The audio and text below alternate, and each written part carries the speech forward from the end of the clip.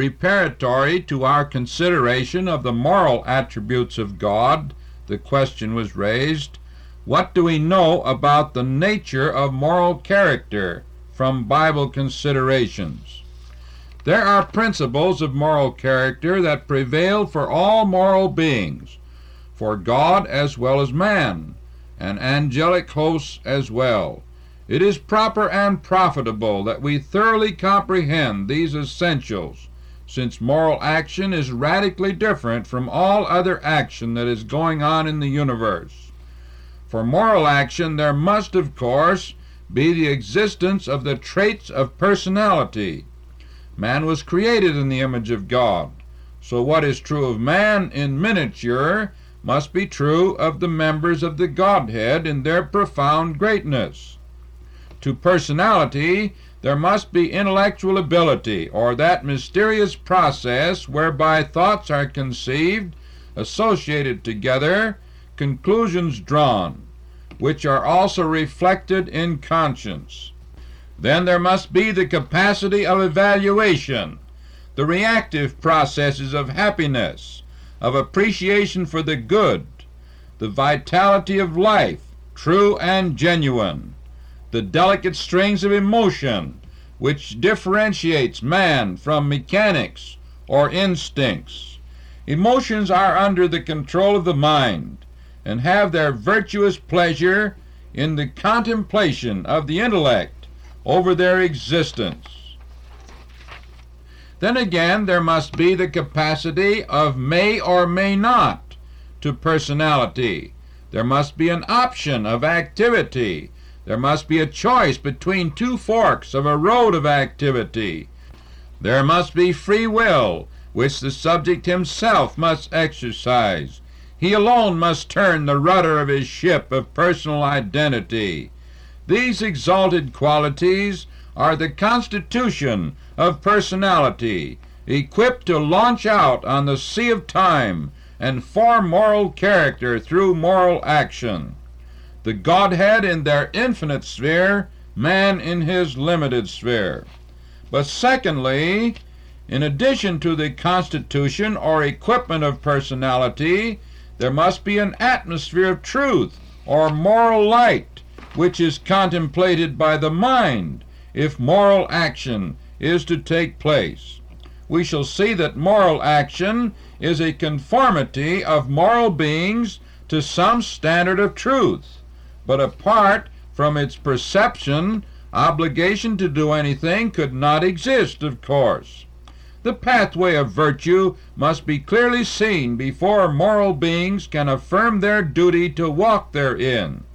The idea of the truly valuable must be developed before the mind, before a moral being can approve or disapprove of his conduct. Conscience must operate upon what is seen, what is affirmed to be the pathway of truth, all things considered. There must be a measuring stick, a path to be walked, a life to be lived, before a moral being can affirm his obligation thus to conduct himself and condemn himself for failure or unwillingness to comply. We can only be condemned over what we see, never over what we do not see. Thus moral light is imperative to moral action, exposure of truth to duty. And so we may notice that God is qualified abundantly for moral action, for we are told that God is light, and in him is no darkness at all. 1 John 1:5. The Apostle John contrasted light with darkness, and of course is discussing spiritual realities and not materialistic phenomena. Moral light is an analogy borrowed from the material world, as we have defined in Ephesians 5:13. Whatsoever doth make manifest is light. The term light is used further concerning God in the following passages. Psalm 27:1, we read these words, "The Lord is my light and my salvation. Whom shall I fear? The Lord is the strength of my life. Of whom shall I be afraid?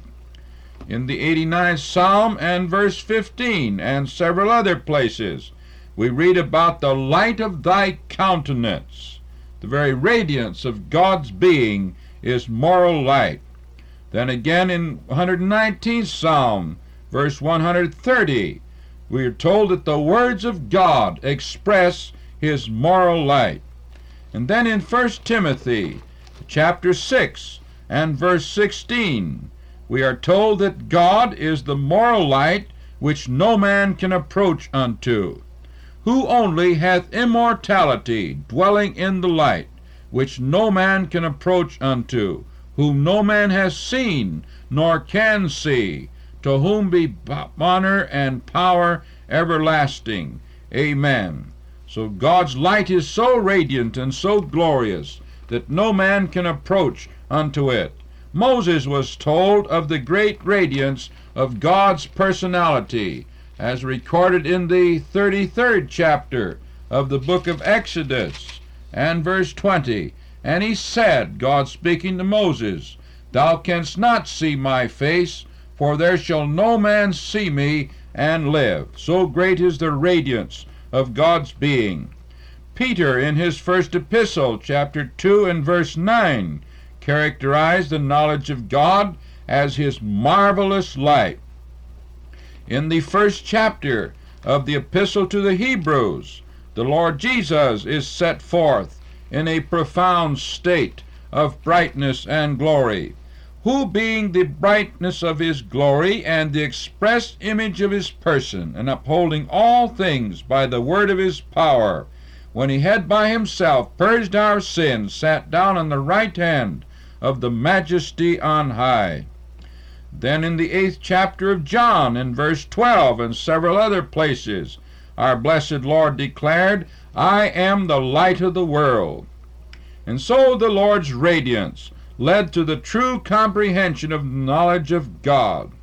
In John chapter 1, we read that his life was the light of men, the true moral light of truth, that shone forth from the great essence of God. In the 17th of Matthew and verse 2, we have the account of the transfiguration, and there the radiant light of the Lord Jesus Christ, as he was transfigured before them, shone forth in great splendor. Then in the second epistle of the Corinthians, we have a comment relative to the great and glorious gospel of Christ, in verses 4 and 6 of the 4th chapter, in whom the God of this world had blinded the minds of them that believe not, lest the light of the glorious gospel of Christ, who is the image of God, should shine unto them. For God, who commanded the light to shine out of darkness, had shined in our hearts to give the light of the knowledge of the glory of God in the face of Jesus Christ. And then in the book of Revelation 18:1, we read about the great future judgment on earth, which shall be lightened with his glory, we are told. And in the 22nd chapter of Revelation and verse 5, we read about the moral light of God that shall shine forth in great splendor and make unnecessary the very presence of the sun. But we are also told that God is the essence of truth, and thus is eminently qualified for moral action. God is said to be the God of truth. We have this title given him in the 32nd of Deuteronomy, verse 4, a God of truth. In Psalm 31:5, O Lord God of truth. In Isaiah 65:16, the God of truth, we have twice mentioned.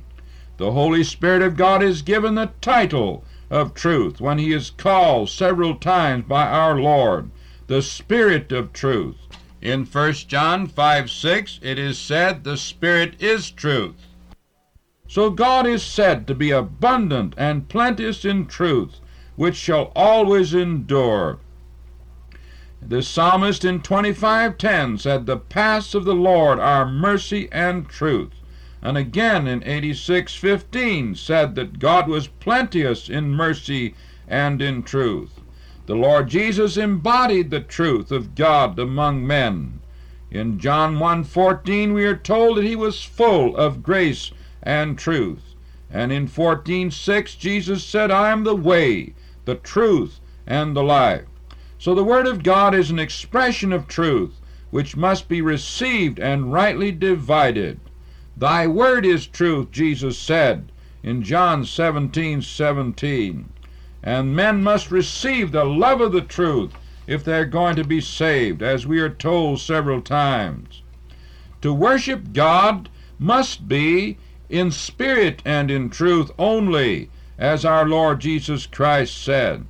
But further, that God's understanding is beyond measure. We have considered this. In the 147th Psalm, verse 5, we read that his understanding is infinite or beyond measure. In Isaiah 40 and verse 28, we read, there is no searching of his understanding.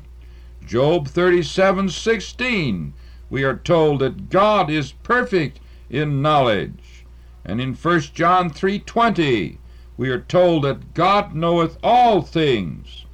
And then in 1 Corinthians chapter 2 and verses 10 and 11, we're told about the Holy Spirit, but God hath revealed unto us by his Spirit. For the Spirit searcheth all things, yea, the deep things of God. For what man knoweth the things of a man, save the spirit of man which is in him? Even so the things of God knoweth no man, but the Spirit of God. Thus we see abundantly from the Bible what we have come to believe by our natural observation, that God is the embodiment of moral truth, that no error whatsoever is incorporated in his great being, and therefore the knowledge of God is the proper pathway of conduct, and is absolutely infallible and trustworthy. God does not have to experiment to find truth. He is truth personified, and thereby is qualified for moral action. May we pray. Our Heavenly Father, we're grateful to Thee that we're privileged in our day to read Thy precious Word, that it has been preserved to us through Thy faithful servants, after having been given by the inspiration of the Holy Spirit. And so as it tells us of Thy great being, and as we are lifted above all the corruptions of this earth, to view something of the great radiance of Thy holy personality, how we thank Thee for these rays of truth which shed down upon us like the great brightness of the sun. Oh, may many expose themselves willingly and happily to Thy rays of truth, and forsake all sin that is thereby set forth, coming to Jesus Christ, the Savior of the world, by faith, to find salvation, forgiveness full and free, restoration to Thee, the great and holy God. In the Lord Jesus Christ's name we pray. Amen.